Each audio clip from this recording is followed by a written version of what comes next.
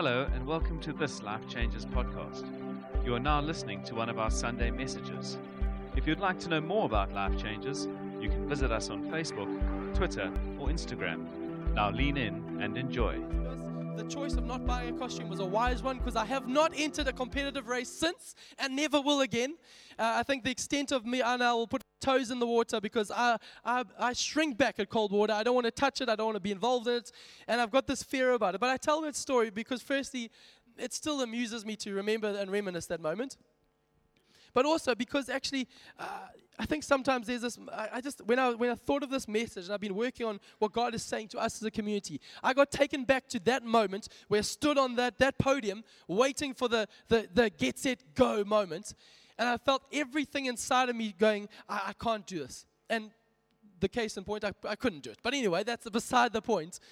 But I think sometimes we get stuck on the podiums of life. We get stuck on the edge of our potential, the edge of what God is wanting to do in our lives. We get stuck because of disqualifications, because of comparison, because of what our past suggests, what we think what our abilities are. We get stuck on this level. And I think so many of us are disqualified even before we start because we are not taking the leap, taking the plunge. I want to help us a little bit because how this ties in, some of you may be asking already, what does that scripture got to do with this? As we read that text, and we'll dive into it the next couple of weeks in more detail, but there's just one element I want to hit on this morning. It's a point where it says that the Israelite nation have been set free from Egypt, radical salvation out of Egypt. And it says they're on the way to the promised land. But then it tells us that a journey from Sinai to Kadesh Barnea, which is supposed to take 11 days, takes them 40 years. 40 years, a generation stand off with this incredible history of God's powerful act rescuing them from their past, from their oppressor, from Egypt. But they stand on, and for lack of a better word, or lack of a better way to represent it, but they stand on a podium, a diving board, waiting to leap into what God has got for them, but they cannot do it, and they just circle around the same journey again and again and again. And on the edge of potential, on the edge of breakthrough, on the edge of what God has got, they stay on that moment, on the edge of the promised land. And I really believe that actually a lot of us can get stuck into the same sort of lifestyle, same sort of Christianity. We live on the edge of our potential, knowing we've got so much inside of us. We live on the edge of commitment, the edge of the supernatural breaking out, in between fear and our future. And this morning I want to invite us in the next few weeks to something. I want to invite you to take the plunge. Take the plunge. What I mean by that, I want to say this phrase: it's more important what you're saved into than what you're saved out of. Let me say again, it's more important what you're saved into than what you're saved out of. I think for the Israelites, for years, they talked about what God had saved them from, but they weren't allowed to walk into what God was saving them for. And I think sometimes for us, most of the most wildest stories we tell are about what God did for us. But I want to tell you the greatest stories are what God is going to do for us. And I pray that. And I think sometimes we get suckered into this. So I want to say this phrase before we get stuck in as well, that faith honors God and God honors faith. If you want a simplicity understanding of Christianity, faith honors God and God honors faith. So I'm going to ask you this morning to lean in because I'm wanting to this morning. I really feel like I'm carrying something. I want to impart faith to you, but also in the next few weeks, I want to teach you a little bit about by faith, if that's all right. Because, so if you've got a phone, if you're not somebody who's good at taking notes, why don't you take your phone out? Even if this is all I can ask you to do is write down some of these scriptures so that you can go read them at home. Because it's a good practice to get into anyway, because then you can test that, is that redhead even saying anything that makes sense? Because actually, if it's not biblical, then you shouldn't be listening to it. So I think you should at least be writing down what scriptures so you can go and read them yourself and say, does it line up with what he is saying? But I also want to encourage you not just to do it in the cynical way to keep me in check, but do it with faith. Because here's the amazing thing. The scriptures tell us that faith comes by hearing the word of God. So when the word of God is preached, faith is birthed in our hearts. But here's another amazing scripture. In the book of Hebrews chapter 4, it says that the word of God came to them, but it was of no value to them because they did not mix it with faith. So it's this two-way relationship. The word comes and births faith in our hearts, but also faith should leap in our hearts and meet the word halfway. This is the relationship that actually the most powerful force of the universe and from God's side is his word. It never returns void. The most powerful force in the universe from our side is something called faith. And when faith and His word collide, all things are possible. And I want to encourage you this morning. So I really believe that faith is coming to our hearts. We said it last week. Please do not be afraid when we do sevens to say amen. That's good. Preach it, white boy. Whatever you feel is applicable for the morning. But we say that not to get, not because we've got some model of church. Now we want to be that type of church. No, we do that because actually when we lean in with faith, that activates the power of God's word. So in our lives. So why don't we do that this morning? Now I want to pray, and then we'll preach. Father, I pray a simple prayer, God. Awaken our hearts to you, Jesus. Strip us of all civilized, somber, sober-minded, lazy, apathetic approach to you, Jesus. Grip our hearts, shake them, so that we'll know how to respond appropriately, Jesus. Because I really pray right now, Father, every single heart here, including mine, especially mine, would hear your word and would respond and take the plunge. Because, God, I pray that the best is ahead of us. And that's not some charismatic speech, Father. That's your heart for us. So, God, would you awaken it in us? In Jesus' name I pray. Amen. Some quick stories. If you are visiting this morning or if you're unaware of our journey as a church, I'd just love just to give you 5 minutes into a little bit of expose of that journey. Year 2009, I was a young 21-year-old living at home with my mom and dad, and I got through the end of the year where actually after studying at marketing for 3 years, this passion inside of me of actually I loved university, I loved marketing, but all I wanted to do was preach the gospel. That's all I wanted to do. And I remember getting to the end of that year going, but how does someone make that happen? Like, do I go on LinkedIn? Is there like a thing where you send out your CV? Like, I don't know how that works. But I was involved in the church at that stage. And I said to them, this is what I want to do. And they said, actually, we know that you want to do that. We also see that call in your life. And long story short, they said, we want to make an opportunity for you to come on staff at our church to do that. Or we believe God will open a door somewhere else for you to do that. And I remember I was like, wow, that's so exciting. And I was so excited to go on staff there in Durban, to stay at that church, and I had great friends there. And as I started to read Scripture and started to pray and trust God for this journey ahead, the more I started to hear God saying, you're not going to come on staff at this church. I'm going, all I want is to preach the gospel, and the only opportunity for me to do it is here. It seems like it makes sense. It's like an open door. You know, we often say it was an open door. I just had to do it. But we don't serve a God of open doors. We serve a God who speaks. And here's the great news. As I started to read Scripture, I read the Scripture, and more, there was a Scripture text, Genesis 12, which says, and I remember writing it down and putting it all over my wall. It says, God speaking to Abraham, but I appropriated it in faith for myself. And for that moment, I felt God's voice speak to me saying, go to the land I'll show you. Leave the mother and father's house, and I'll show you the land I'm taking to you. And I was like, well, that means I'm moving away. And I didn't know what it looked like. I didn't know how I'd do this. The only opportunity I had, I was going to say no to. I remember going, this sounds foolishness. I've got this desire, and I'm saying no to it because you're leading me, God. So this journey got to me saying, going to the elders after a while, saying at the church, saying, guys, I know you've offered me this job for next year. I can't take it. And they're like, but you told us you want. Are you mad? Well, God's spoken, and I have to be obedient to this journey. What do you think? And along this journey, they said, actually, you know what? It's amazing that you actually said that, because another man has phoned and said, would we be willing to send you to his church to go and work for his church? God had already, this phone call happened before I'd even said this conversation to the pastors at that church. It's amazing how God opened the doors. So fast forward, one of those men was a man named Wally Gertzmeyer, who arrived at our church. I had never laid eyes on him, did not know who he was. The name Wally was, for me, was a man dressed in stripy red shirts and a little hat that you had to find in books. And now this man called Wally arrives at our church. I didn't have to look for him. He came looking for me. And the amazing thing was, I remember on that he came at the end of November to preach at our church.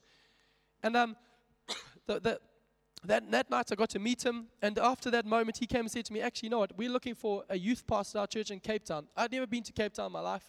He said, why don't you fly down and come check it out? And if you like it, you can have a job next year. If not, you can have a free trip to Cape Town. So I like that deal. And a long story short, there's lots of ins and outs in this journey, but I came down and God spoke, and the long and short of it was, I came down the first week of December. 3 weeks later, I was driving down in a Toyota Tazz with my dad to come and start work here in Cape Town. And I moved into a house of a man that I'd met a month before, to a city I'd never been before, a city that had no family, and I was 21. Maybe that's not a big deal for you, but for me it was a huge move of faith because God had spoken. Now, and for me it was different. Now, let me keep the story going. In 2010, arrived to church. Life Change Church was only in Tableview with one meeting at 9 a.m. and it was a meeting that was a bit bigger than this, just a little bit bigger than this room, amount of people. That was the extent of Life Changes Church. And I remember when I arrived there, and then I met this amazing man called Malcolm Herbert, who was not on staff, who's just a businessman. But he said actually he's got a passion to raise up young guys. And at that stage there were not many of us, Duran, myself, and a couple others. And he said, come, I want you dodgy guys to come around. And he said, why don't we start an evening service? And he said, we'll do it so we can reach young people. Now, we looked around. There weren't many young people. And we said, okay. And there wasn't a huge uptake from the church. The church said, oh, why not? Go for it. So this man, Malcolm Herbert, who's a businessman, not a preacher, he's not a pastor. He's just somebody who with a bit of vision said, actually, there's a gap. Let's take it. And we started the evening service, not because there was an overwhelming need. The morning wasn't bursting. We need an evening service. No, it was a man with faith. The amazing thing was in that April, Easter of 2010, the young guys, myself, Duran, and a couple other guys, we said we would love to do a Good Friday service. The church had never had a Good Friday service. And we thought we wanted to do it in a creative way. We were not skilled. I'd hardly preached in my life. I said, we'll do it because Wally said, actually, that sounds cool, but you guys go ahead. So the amazing thing, Wally just made space. There was space, so we said we'll do it. We hosted the Good Friday service. We actually backed away a little bit from faith because we thought nobody would come because it was us doing it. Not the church wasn't doing it, we were doing it. And there's a small, what is now the children's church hall, which can seat at a push 80 people. So we did a service in this dark and dingy children's church hall that can seat 80 people, and I remember about 100 people pitched up. And we were like, oh my word, we're amazing. Singing dodgy songs in the wrong key. I can just think back. It wasn't great, but there was faith. Can I tell you what's profound? That service, done almost on the obscurity on the sideline, that was the first time we did a Good Friday or Easter service. We've done one every year since. This past Easter, across our campuses, we had 1,400 adults at our Easter services. Now, I'm not saying that this is what leads to that, but I'm telling you, sometimes we do something in faith, and it looks like this, but God says, you don't know what I have in mind.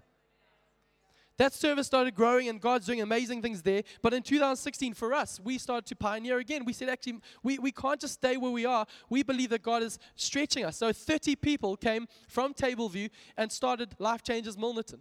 Now, I don't know if you look around this morning, the whole bunch of people here, but 30 people started this meeting a couple of years back. But there are over 200 people called Life Changes Milnerton home. Many of them have been saved into this church, who found Christ here, found family here, found community here. And I go, on the back of 30 people. Now, I tell you, those 30 people are great people, but none of them are extraordinarily brilliant. Me at the head of the queue, very ordinary, but serve an extraordinary God who honors faith. I honor faith. He honors faith. And I go, the best, for me, this is not the end. This is not us putting a stake. This is great. There's more. But 2018 came. And at Tableview, at that side, there was one morning meeting, and it was the month of May, and they said, actually, you know what, it's winter time, we're going to winter. Numbers usually drop off in winter because people like to watch series at home on the winter because they're not as faithful as you guys, you know? But so we thought, strategically, not the best time to try something new, but we thought, why don't we move from one meeting from 9 to 2 meetings, 8:30 to 10:30, and see what God does. With strategy, with wisdom, wasn't just on a whim, but actually we've got to trust God in this journey.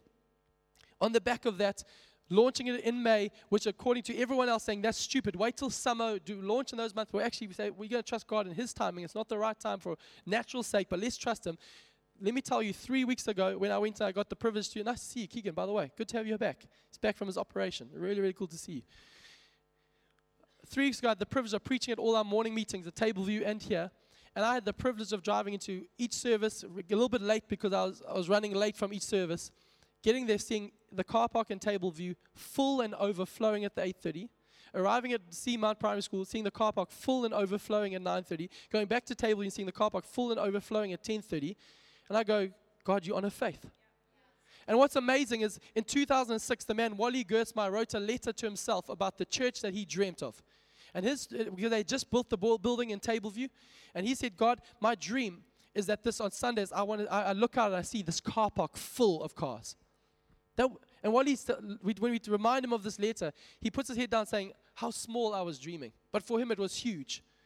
I saw 3 car parks full and overflowing. Overflowing down all the way to Bayside almost. This one all the way down the road there. People are parking all the way. I go, God, you're doing something. You respond to faith. And then I want to tell you, 2019, you saw the video, but I want to tell you, we're planting a church. Life Changes City, happening in the very heartbeat of our city. We're putting a stake in the ground, a place, again, where churches, we know there's some friends of us here who are involved in planting churches in the city, and it's hard. They've closed churches in the city. But God has spoken, just like He has it before. He's spoken, and we're saying, God, we want to plant again. I want to remind you, when we planted Milnerton, we were told that Milnerton is a church graveyard. That churches start in these halls, and then they go and they die. But we said, but God has spoken. We don't respond to man. So I say these things because I want you to realize that actually for us, when we say we are planting a church, we're not meaning a leadership team is planting a church. We're saying we, Life Changers, are planting a church. We are planting a church. Can you look to the person next to you and just say with as much excitement you can muster, tell them, we are planting a church. Come on, do it.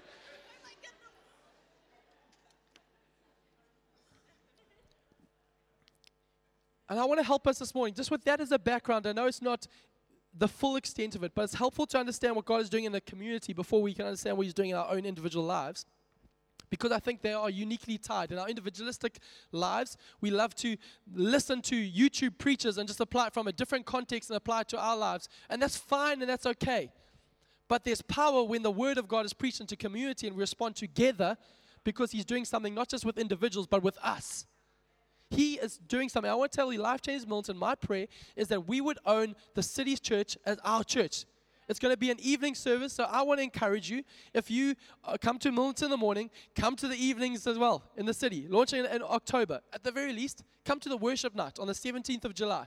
Come and worship. It's at the St. Andrew's Presbyterian church building, beautiful pews. It's this incredibly significant historic building and it's seen God do incredible things over the years. And we're saying, God, we believe you haven't finished with that building yet. Much more, you haven't finished with the city yet. We're going to declare your gospel there. And we're trusting that you're going to come join us. This is our story, not one person's story, not one person's vision, but our story. Because actually, I believe our futures are connected together. But I want to help us with faith, and with that as a background, and this Deuteronomy 1 chapter passage, and these stories of faith in our lives, I want to show you how they collide. I want to tell you a little bit this morning about something called take the plunge faith. Just say it with me, take the plunge. Good. Take the plunge faith. I want to teach you about this morning. Number 1, take the plunge faith is not convenient.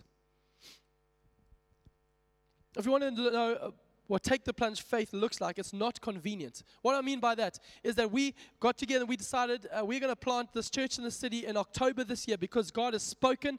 The building has come into being at the right time, but miraculously God has put these conversations that were burning in our hearts for a long time have come to a head now. And it just seems like it's God's timing is all over this thing, that October's the time we're going to launch this thing. And guess what? I had a baby 4 weeks ago. It's not convenient. I want to tell you that actually conventional wisdom would say consolidate.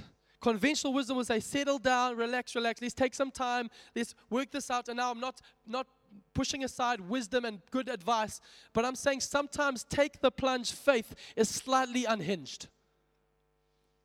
And I think we are so quick to put the disclaimers on faith. We're so quick to say, yeah, take the leap, but make sure but be careful, but be wise, but find the right time. Can I tell you, take the plunge faith is never convenient. I say it this way, either your feelings will affect your faith or your faith will affect your feelings. Only one of two things happen. We have to decide today, will my feelings affect my faith or will my faith affect my feelings? There's only two choices. Will the way you respond to God be determined by how I'm feeling, how my situation is, how everything's lining up in my world? Or will my feelings, how I'm feeling, how things are shaping up, be affected by my faith? You get to choose. Because I say this again and again, but we got to be a people who make the decision whether to be, are we a thermometer that just measure the temperature around us, that measure the cynicism, that measure the frustration, that measure people's resentment, people's sin, or are we thermostats that set the temperature? What are we? It filters down into, I've made the decision years ago that when I come to worship, whether I feel like it or if I don't, I am a thermostat. I set the temperature. I'm not a thermometer going, oh, you know what? Oh, it's them leading worship today. Oh, flip, it's a bit cold today. Oh, I've had a tough week. I'm not going to. No, I'm a thermostat. I set the temperature because I look to Him and I respond to Him, not to my circumstance. Will your feelings affect your faith or your faith affect your feelings? Make the decision today. There's a story in the book of 1 Kings 17. Write it down, 1 Kings 17. A bizarre story about a woman called the widow of Zarephath. I love this story. The story introduces us to this character, the widow of Zarephath. She's lost her husband. She has one son. And the Bible tells us in a famine, a time where there's a huge drought, the community is not thriving. There's no life. There's nothing really good going on. It says she's walking around collecting sticks. The reason why is she's going home to make a fire, cooked her last remaining amount of food, have a meal with her son, and it says, and then they're going to lie down and die. Welcome to a very bleak story. Lost my husband. The economy's gone to pot. I've got only one little bit of food left. Actually, let's make ourselves comfortable and let's die. At that moment, it says that the man of God, the prophet of God, the word of God arrives in her home. A man named Elijah walks into a story. And he says, the first thing Elijah says to her, it's amazing. I love this. Elijah comes and says to her, he's not pastorally minded at all. He doesn't walk in saying, how are you doing? Are you okay? I know it's been tough. I've actually brought a care package with me. No, Elijah walks in and says to her, can you make me a meal? I read this, I'm like, Elijah, you are not a people person. You are really not a people person.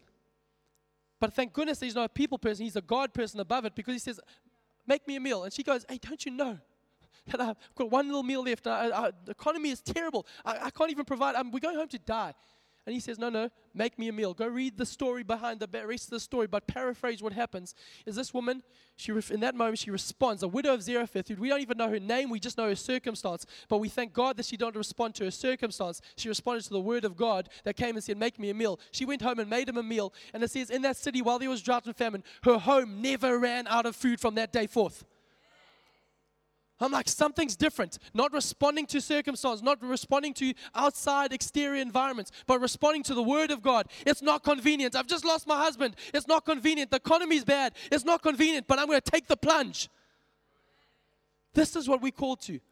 You see, the Israelites in Deuteronomy 1, 11-day journey, 40 years took them on the edge of the promised land, looking in, never taking the plunge, on the edge, seeing the giants, seeing opposition, saying, we're going to retreat.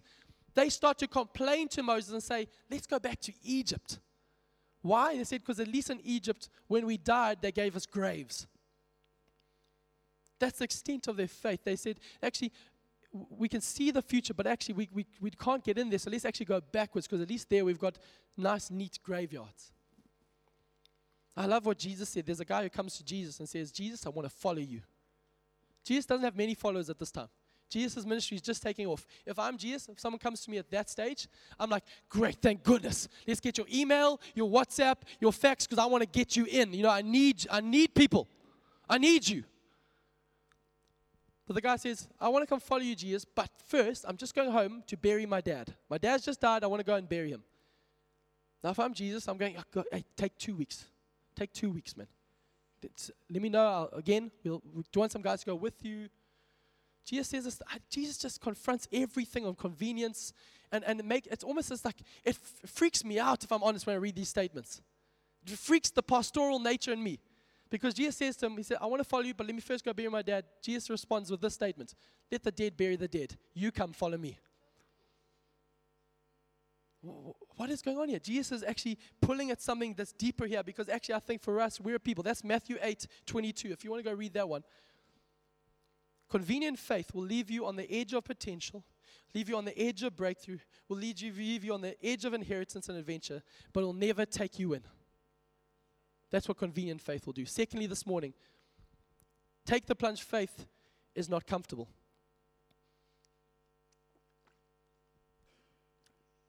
in 2009, when I made the decision to move to Cape Town, made the decision, I'm going to Cape Town. Remember saying, how am I going to get there? A week before I moved to Cape Town, a family in our church phoned in Durban, said, phone, can we come around? We want to come and give you something. Because I know we heard you leaving. They arrived at the door, and they said, Gabe, we want to give you this. And they gave me a key. They said, there's a car parked outside. This is yours. Sign the paper. It's in your name. I remember standing there going, we left Zimbabwe with just suitcases and a little bit of money in the bank. We arrived and going, how are we going to make a future?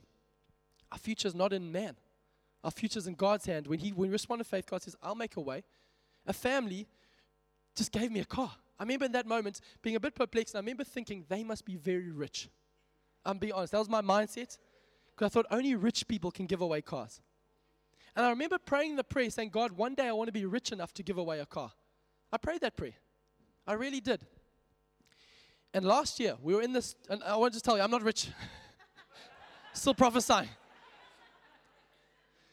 But last year, we were in the worship service in this very hall. If you want to know what God does, we say we sing, and I'm not just saying this is just to cheer us up. God does supernatural things in our hearts. In this hall, my wife is standing, and she says to me, she worships, and after we get in the car, she says, yeah, God spoke to me. I'm like, oh, that's awesome. Great. What did he say? Did he encourage you? Did he tell you you're doing well? No, my wife is quite black or white. She says, no, we finished paying off your car in December, she said. I said, yeah. She says, God said we must give it away. So I'm like, cool. I remember driving going, woman should learn quietly and in submission to the man. I did not say that. If you know my wife, I would, no. But I remember saying to her, yeah, let's do that. Because it was a couple months out, and I thought, maybe she'll forget. I'll be honest. Inside of me, I'm going, wow, that's a big thing. Because we had planned to okay, when that money's, then we are able to do this. Then because things have been tight. But if we do that money, it makes sense in our heads. And now, and to be honest, my wife, I thank God that God sends people. He puts my wife, she's so amazing. She hears God and she obeys. There's no gray with her. Unfortunately for me, sometimes I'm a bit doof, and I had to think. I said yes outside, but to be honest, for the next 2 months, I wrestled in my heart. I promise you, I've said it before, but I said to God, if we keep the car, we can lend it to lots of people. Because we've been doing that, and it's been a blessing. I said, we can do it, not just one person, we can lend it to many people. I said, God, imagine, if I have 2 cars, we can give how many people lifts? I started doing the maths with them. How many lifts can we give people? Huh? God, I told you I'm on this thing, man. But you know what the incredible thing is? I wrestled over my hand, but I remember God at one stage just suddenly said to me, it's not about the car. And it's God saying to Gab, and it's a word I've stolen from a man called Erwin McManus, but he said, Gab, you're a barbarian. You're not a civilized Christian that works out the T's and C's. You're a barbarian that says, yes, Lord. You're my provider, yes, Lord. And he said, that's what you're created for. And he said, you're not made for safe, secluded, sanitized living. And actually, I thank God for these wrestles in my heart because God's got to open my hand again, saying, God, I don't trust my ability to make things work and work out the budget, because when I have to do that, the fear's on me, the burden's on me. But when I trust you, and I'm not advocating for no wisdom, but I'm saying, actually, when you speak, God, I obey. Because when I obey, then it's on you, because you said, and you provide. And here's the amazing thing is that actually there's a story in that Matthew 8 sort of story carries on in verse 21. A guy comes and says, Jesus, I want to follow you, and I'll go anywhere for you. I'll go anywhere for you, Jesus. I'll go anywhere. And Jesus responds to this guy again. I can imagine if a guy comes and says, I want to follow you, I'll go anywhere, Jesus. Jesus would have said to him, that's cool. I'm so glad you signed up. I know you're a bit stressed about where we're going to go. I'll send you the itinerary on email. You'll see all the places, the Airbnbs we're staying at for our ministry tour. It's all lined up. It's an amazing ministry tour. You'll love it. No, Jesus doesn't say that. Jesus says to a guy, Jesus, I really sometimes feel Jesus probably could have done well with a marketing guy. He wasn't good at this stuff. I say that tongue in cheek because actually it doesn't line up with how we would respond. But Jesus says to this guy, I'll follow you anyway, Jesus. He says, foxes have holes, birds have nests, but the Son of Man has no place to lay his head. It was almost like Jesus was trying to push them away. But we've painted a Christianity where Jesus is trying to beg you, please come follow me. I'll make it easy for you. Please. He's not begging you. He's calling you. Come follow me. And I want to tell you in this moment, God will always challenge you outside your comfort and convenience. Why? Because God will never challenge you with what you're willing to give, because it will not require faith. That's huge. I tell you, if you want to know simplicity of how a relationship with God works, faith honors God and God honors faith. It's impossible to please Him without faith. So why will He ask you something? Hey, I've got 10 rand spare. Cool, I'll give that. That's good enough. No. God will always challenge you what you're not willing to part with. And I said it earlier, it's not about the car, but I want to say it strongly, with courage in my heart. The car is also not a metaphor. Let's not just metaphor this down. The car is sometimes provision. It's physical things. It's not a metaphor. Okay, cool, I'll give Him more of my heart. Jesus said, your heart is linked to your treasures. So I really pray, when we gave away that car, it was for me, for the person who received it, but I prayed, I said, God, would this be for our community in our area that struggles with lack, that struggles with financial provision? I said, God, would we be a community as I sow this car, I'm sowing it not just for myself, but for my community, and that we would hear many other stories of rich people giving away cars in our community. That we'll have rich people giving away money. That we'll have rich people giving away. I love my wife. I promise you, the incredible way my wife always hears God. And it seems like the only thing God ever tells her is give away money. I really, it challenges me. I tell you this. This last week said, I feel we need to give these people X amount of money. I'm like, She said to me, I'm going to go read my Bible. I was like, no, watch TV rather.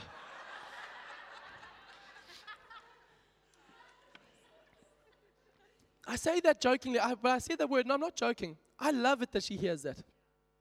Because I know my heart gets small very quickly. But I'm a barbarian. We give things away. And I want to say, maybe let's just pretend. Can we just pretend quickly? Let's pretend that we are rich. Maybe you're sitting here and you're going, I'm not. One day, when I get there, let's just pretend we're rich. And why don't we start living like that? Be crazily generous. And let's just see what God does. How much fun? We got to pretend. If it doesn't work out, come chat to me. I'll give you money. I'm rich. But let's just see what God does. Because God honors faith. And faith honors God. You know, often, even I saw this on, and I say this, I'm speaking to myself. I see on Facebook, it's awesome. A lot of people these days getting stirred. We'll go on a mission trip, or we'll go and we'll move to that area for ministry. We'll go serve people. And they're responding to the call of God. But then I often see straight after, and yes, the social media, they start a GoFundMe, Kickstarter that other people must pay for.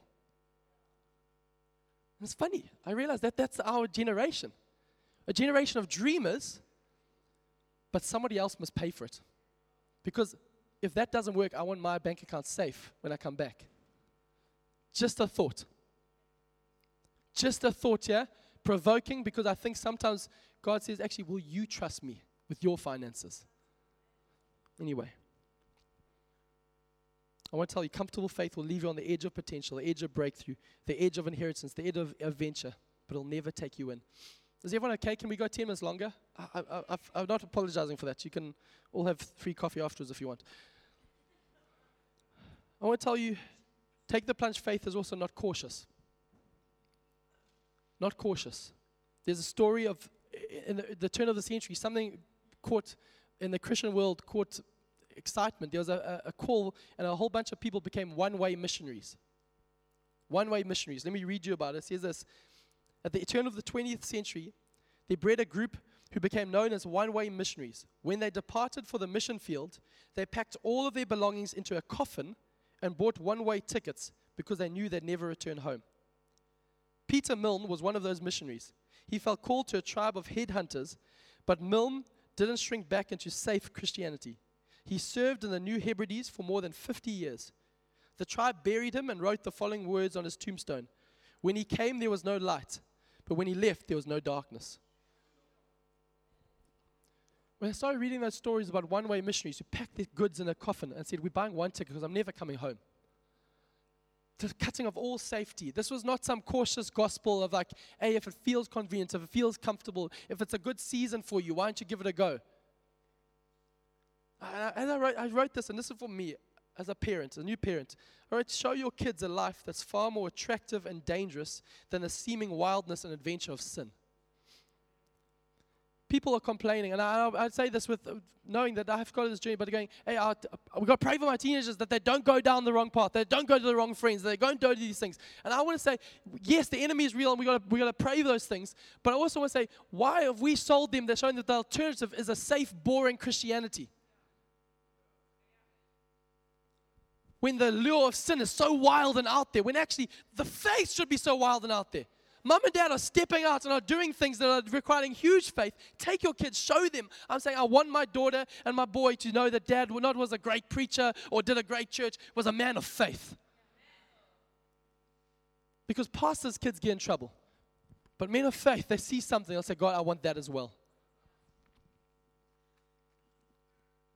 I tell the story where I say not cautious. There was a woman who for 12 years was in a story in Luke chapter 7. Please go read it at home. A woman who had the issue of blood for 12 years. She stood on the periphery of community, on the periphery of future, on the periphery, on the outside. She stood there. But then she heard Jesus walk. The Word of God incarnate walked into her story. And this woman who for 12 years had to stay at the outside looking in. On that moment, everything rised up inside of her. And I can imagine she said, it's not convenient. It's not comfortable. It's not cautious. But I'm going to push this crowd. I'm getting to that man no matter what. And I love this woman's faith. This is like a take the plunge faith where I can imagine her going, looking at the crowd. How am I going to get there? Oh, heck, here goes. If you ever remember that old Nickelodeon show, Kenan and Kel. Oh, here goes. That's for the 90s kids. But it was like, here goes. And she just starts pushing through. A woman who was not supposed to be in the crowd because she was a woman. She had an issue of bleeding, which means that she should have been set apart from the crowd. A woman who is not even named in 3 Gospels. She pushes past the crowd. And with every person, I can imagine her, people looking at her saying, what are you doing, Mom? What are you doing? Get out of here. What's happening here? But with every step, her eyes were fixed on Jesus, saying, I am not leaving until I get to Him. And I'm saying, God, often my faith is I stand at the crowd. If there's a gap, I'm going to take it. If I step in, I'm saying, God, it's not cautious. It's me laying a hold of you at any cost. Cautious faith will leave you on the edge of the crowd looking in.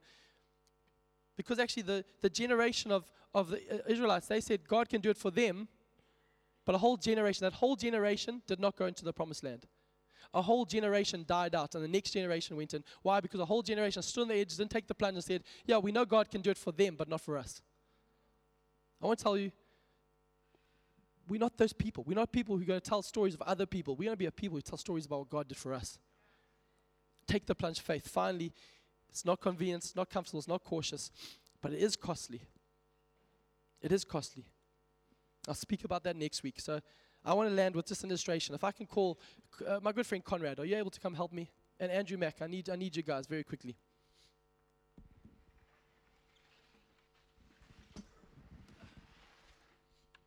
These are my helpful friends. I'll climb up here. However, you can use the more sophisticated way if that's possible. As I was praying, I thought, God, help me articulate this burning desire. Sometimes I feel like, sometimes I want to say stuff, but I don't know if I have the right words to say to get it through. But I was really trusting for something, a deposit in our hearts of faith, not just words, but something in our hearts. And I think sometimes, so often, many of us, God is calling us out into an adventure. I know many of you are thinking, YouTube fail, here it comes. Yeah. All I've got to say is, you of little faith. But I think when I read that scripture, 11-day journey, 40 years. 11-day journey, 40 years, a whole community. God saying, you've seen my mighty hand in Egypt. I set you free from Pharaoh. I'm taking you to the promised land. Go in. And for 40 years, the people stood on the periphery, stood on the edge of potential, the edge of adventure, the edge of obedience, the edge of breakthrough. But it was not convenient. It wasn't comfortable. And they were too cautious. So they stood on the edge, looking in, but never entering it. It will require too much of us. But I want to tell you that actually take the plunge faith calls us to take stumbling steps out. And we start to worry, and we start to get nervous, and we retreat. But take the plunge, faith calls us out. There's a story of a man in the Gospels named Peter. And Peter and the disciples on the boat. And a storm comes up and says they look out, they see a man walking across the water towards them. And they thought it was a ghost. And Peter, they're all here in the boat looking. And all of them are nervous, going, it's a ghost, it's a ghost. And only one man says, Peter says, it's not a ghost, that's Jesus. And Peter says to him, Lord, if that's you, tell me to come out on the water to you. Jesus doesn't say, wait there, Peter, I'm coming. Man, I'm walking on the water, I'm coming. Stay in the boat, I can preach to you better there. It's quite loud out here in the storm. No, Jesus says one word to Peter, come. And a man named Peter, not any of the other disciples, one man steps out on the water and starts to stumble out in this moment here. Stumble out in this moment. And I want to say this in this understanding. In this moment is that I think so often we feel that the adventure is to watch other people do it. When God is saying, actually, will you step out? Will you say, it's not is it a convenient time? It's not a convenient time.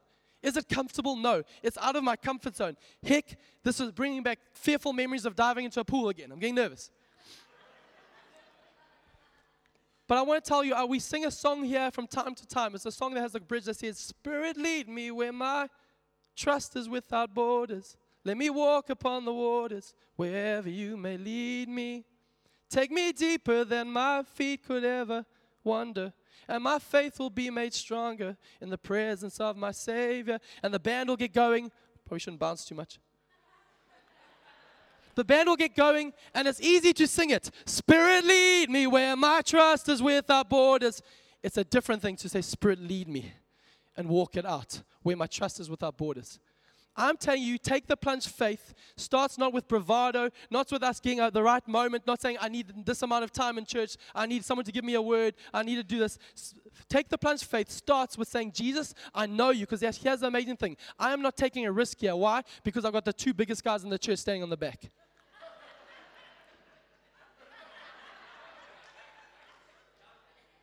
Let me tell you, faith saying, God, I'm putting the onus on you. If this thing collapses, it's on you guys. But that's what faith is, because faith honors God and God honors faith. I want to invite you and me for the next few weeks. We're going to be exploring this passage and take the plunge faith. I want to say, take those scriptures, go read them. Allow God, say, God, would you put faith in my heart and start opening my hands? For next week, some of you need to get baptized. You need to literally take the plunge. You've been coming to church for years, doing Christianity, and you've put even theologies of why you haven't got baptized, or you say, I'm waiting till I overcome this sin. Don't wait. Jesus says, come.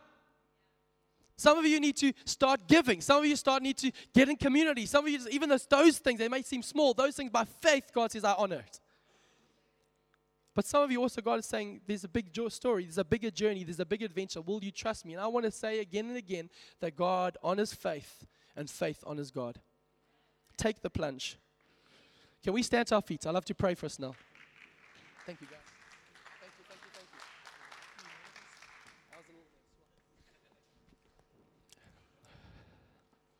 I know we've gone a little bit longer. Usually if you're visiting, we finish the service just before 11.